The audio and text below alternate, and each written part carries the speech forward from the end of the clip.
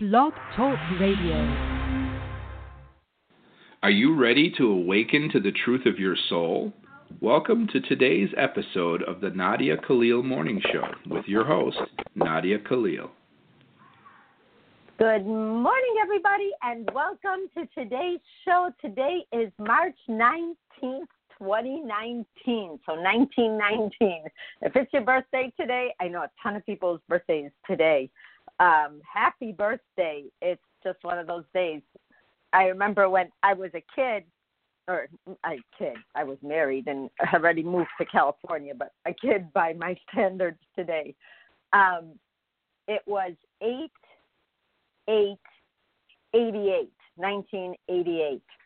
And I can't remember what day of the week it was, but a ton of people were reported to have gotten married on that day. So there's something about the numbers and the dates, and I don't know much about numerology and all of that, but it just sounds cool. So happy day. Enjoy today. It's Tuesday. We're still at the beginning of the week. But today we're doing part 2, and when I wrote up the show, I didn't put part 2. However, part 2 of the seeds of ego and how ego starts your thought process from better choices. And then I get all this feedback, like, why do you think this way, Nadia, from Chris Cedric? And I thought, what do you mean, why do I think this way? Is ego and earth an energy of earth? Of course it is. So I don't know if you misunderstood what I said or what was going on, but the ego self is a lie. But the problem is with ego, before we get into these long discussions about what the ego is, there is an energy, I don't care what you call it, that exists on earth that makes you not see what is really there. It's called perception. Perception is based on what you need to learn. So if we didn't have something, anything, to get in our way, we would not get to see what we need to learn. Hence the whole beauty of experience. Experience gives us the eyes to look back and go, can you believe I used to believe that? Or I really used to think that? And you're almost like where you laugh or you make jokes about it, or you say, God, I used to dress like this because I thought it was cool, because we perceived that dressing like that or going out like that or thinking like that was cool. But I want to go bigger than argument of perception and deciding what ego is. Because what Christopher wrote is the ideal approach to working with ego is not to react to it like engaging in a conversation, but to forgetting ego by observing what it is without judgment. Love is when ego self ceases to be. Yes, yes, and yes. But I got to tell you, I feel a lot of love. I feel I have self-love. I know, my perception could be wrong, but I do feel like I'm watching out for myself, and I do better every day. I'm not like a pro. I don't know who is, but I'm calm about how I love myself, which helps me. I feel like I can handle what comes at me. I've been able to utilize the experiences I've had to learn from them. So those experiences become assets instead of, things that are hurting me. So I kind of look at things like that, like, wow, that experience is an asset to my life. It helps my life. But there are days I wake up and everything's fine, and then all of a sudden I get this weird thought, and I'm like, where the heck did that come from? And I tell it to leave because I know it's not mine. It's not my bigger concern. My bigger concern is that it still tries to show up. So if it's showing up to me out of nowhere, I want to talk about it, because if it's happening to me, Christ said it's happening to at least 1 million people. on the very least, whatever happens to one happens to a million. And I thought it's worth talking about because every day is not the same. The dynamics of how much we slept, how we ate, did we exercise, did we use our bodies, were we under a lot of stress, all of that changes in terms of balance every single day. We are not the same every day or we would not need to be here. So I can go through the whole massage of images and memories and what ego creates, and nothing is as it seems nor as it is seen. But that's also true for ego. It's the whole thing is as it seems. We try to get to a place, and we get there. That's called objective love. What Christ said, we will get to the other side of love. And the other side of love, when you talk about it, is not without a bunch of stuff. It's what it has in it. The other side of love in our lives is when we can say, hey, you know what? That isn't my thought. Get out of my head. You don't belong here. And we don't feel scared of it, bad about it, and we don't take it in and try to answer it. The minute we try to answer ego, we're going to go into it further and further. But ego, when we die, for lack of a better term, when we go back home, all of that stays on earth. That's just here for us. It's part of our school, part of our lessons.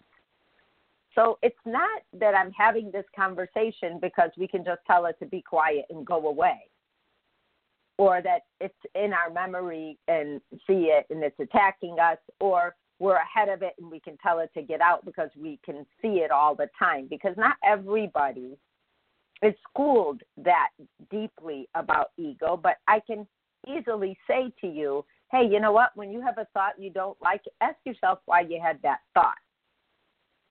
Or it's building up a story for you to go down that road only to leave you high and dry at the end of the day. Because that most people can understand. And what I'm trying to do is not nitpick on the edges of a thought. I'm trying to talk about the thought itself because it exists and we face it. It may make us feel, oh, you're too tired to do this. Oh, you don't have time to start that. But you really want to. But when you listen to it and days go by, you say, why didn't I start that? And then once you start it, you're like, hey, that wasn't so bad. And, you know, all these little discoveries that we have along the way. But what's real and what isn't real, I'm going to tell you now, when people say there's other universes and other realities, go travel to a jungle or another country. That's another reality. Right here, right now, it all already exists here. It's like when we're home and you visit different places and they're different. Here, the same thing. You go to Africa, it's a different culture. You go to Italy, it's a different culture. You go to the Amazon jungles and you see some of the indigenous people, whoever is left. And you'll see, and I just saw this yesterday, on National Geographic, because when I go to the gym, they have a TV on my little treadmill. And I watched this thing where they had these villages in the middle of the jungle long ago. And the anthropologists have been doing their work, and they remapped it and rewrote it out. And these people never went to school. They never had a math course. They never had a city planning course. They didn't need engineers. Yet, every city in that area was equal distance apart. The circles that they built walls around their area were perfect. The houses were exactly spaced, and they were trying to figure out what tools of measurement they used to do what they did. And they did it. They didn't have school. No one taught them 1 + 1 = 2. But they still knew it. So we know when we want to learn something, we can, we will, and we're going to find a way. And they were trying to figure out why they were so perfect. Like, how did they exactly the same distance apart, every single, I want to say hut/home, but they were big huts, and they had a lot of room in them, and they were sturdy because it rains a lot there. And, they thought of it all, with or without the schooling that we have to do that, without a planning committee, without paying someone for our plans and to come out and approve and do all this stuff. So in what we know and what we don't know, ego itself is part of the mix of what can feel like it is our friend to do a show on the subtleties of how that comes in, what that looks like, why it looks like that. And yesterday was one of those shows where I was taking notes in my own show. I literally wrote, ego is not a destination. And that's one of the takeaways, is when we listen to something that tries to tell us, oh, you could do this, nobody will ever know. Yes, they will. Once you recognize it, it loses its power. Yes, it does. So let's recognize it. Let's make better choices. Those better choices may not include getting, in quotes, what you think you want today, but you will learn process, and you will learn patience, and you will feel good about that patience and about that process. Your soul is the smartest part of life. It's the one area of you that has every single thing you've ever done, place you've ever been. All that knowledge is there. So when you are approached with a decision, your soul is at attention, and it says with its gut feelings to you, and it tells you right away, this is not your best choice. And then your brain goes, oh, why isn't it? You can do it this way and no one will ever know, or you can do it that way and it's a shortcut, person this, and get it over with. And maybe what it's asking you to do is not tell them the truth. The soul part of you knows that isn't okay. The brain part of you doesn't. The brain part of you thinks that you can do it and get away with it, whatever it is you want to do. Because I have people who come to me after they've cheated, after they've taken something that wasn't theirs, after they said something that really hurt someone, and they want to repair it. And I see the despair on their face.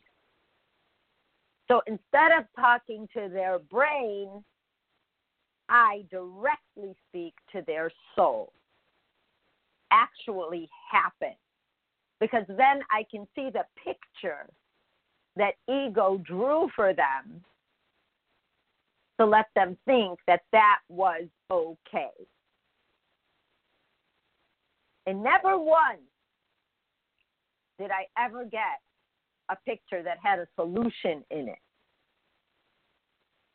So I wanted to talk about it. Because whether ego is from God or not, only or not, or wherever it is, I'm on step 2 over here trying to talk about how to talk back to it, how to tell it that that's not your original thought. That's not actually your original you. Because once we do that, love, when Christopher says love is when ego self ceases to be, love is the strongest energy we have. So anything less than love is obedient to love. So once that love is understood, ego has a really hard time getting in. That I do every day. If it comes, it's out. If it comes, it's out. But now, let me tell you what happens after. You can see it like that because it tries. And I have learned to recognize its voice. I know it's the too good to be true things or the too stupid to be true things. When I hear somebody, and it would have to be a family member at this point because these are things that I don't actually talk about with other people, just daily thoughts. And when I hear them listening to ego and going down that track, I physically react. Like I almost can't handle. Here, I just want to shut it down.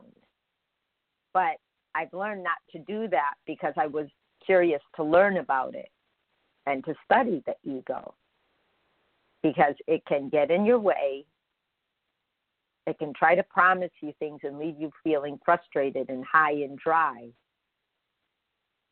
And the only way we feel fruitful in our own lives is when we really pay attention to our gut feeling. And we all have them. It's not that we don't have gut feelings. We have them, and they're alive and well. And if anything, they're more prominent in this time than they ever were. So to trust I'm in the right place, to trust that you're doing your best, and to tell yourself those things. Like, hey, we went through today without any of those weird mishaps or without any of those weird situations where I wasn't sure what to do. Hey, that felt pretty good. I can do that again. And then we start to build inroads back to ourselves. The negative things that we have done in the past took away from us and led us down yet another path and took a year or two to undo. We don't need to do anymore from the get-go. From the beginning, we're like, I've been down there before. It's left me high and dry. There's nothing there to prove. I no longer feel like I need to prove anything to anyone. That's the awareness. Because as we grow and as we become people who want better lives, we do make better decisions. We do make better choices. And as we make better choices, we start to calm down. Anxiety that we have, anxiety in itself is defined as fear of the future. Why should we fear something we don't know yet? Nobody knows what today will bring you after we get off the show, or tomorrow, or a year from now. We can't spend time in that future for too long, but we can use the future to guide us. We can use it to today or not. It's fun planning for things we know are coming, working towards, going through the process. That makes you feel like, wow, I'm learning something, I'm thriving. You're going to school, and every day you learn more about the profession that you want. You go to learn to paint, and you think you could never paint, but you love mixing colors. And then someone teaches you how to define a tree or something like that, and you can't stop painting trees. And all of that kind of stuff starts to happen. That discovery. That's when we've said to ego, you've had your day with me. You may show up, but you'll be out sooner than you came in. And it's done. And that calmness, that present feeling of being here and now instead of in the past. I know there were shows in the very beginning and until, forever, where sometimes something from my past might come up in my thoughts and I talk about it. And in the beginning, because we've been doing the show for 5 years, it was like really unnerving to me to talk about. It's going to be personal. However, if I have it, everybody must have something. So if I talk about it, maybe others can. And before I know it, I'd get off the show and go, what if my family listens to this? That would be my ego. After that, I'd say, what if my family listens to this? Big difference in what if my family listens to this. Only to find out my family listens to this. I had no idea. People I went to high school with listen to this. And every single time I hear someone I actually know or knew in my life listening to the show, my ego would come in and go, you better make your show really good. And then I'd say, what? I can't think about who listens when I do a show because it's my ego trying to tell me that whatever I'm already doing is good enough. I'll never measure up. But this is what my soul tells me. My soul tells me things like, wow, talk about this. Share this information. Let people know what it looks like. Let's have these discussions so we're not trapped within our own thoughts, so we don't loop in our own thoughts. Bring up things that make people feel stuck. Bring up things that, become arguments between couples or even arguments between ourselves. Talk about and not the things that we say with our mouths. Because that way we all get to grow. That's my soul talking. And it's funny, every time someone says, we're going to listen to your show, that feeling tries to come up, feeling number one. But now I just say, oh, I've been through that before. Feeling number two is where I'm at. Just the way it is. We learn, we grow, we cross over the line of taking away from ourselves. This is my best, whatever that means. Today, okay with that. I can't try to figure out what I want to do every day. That will exhaust me.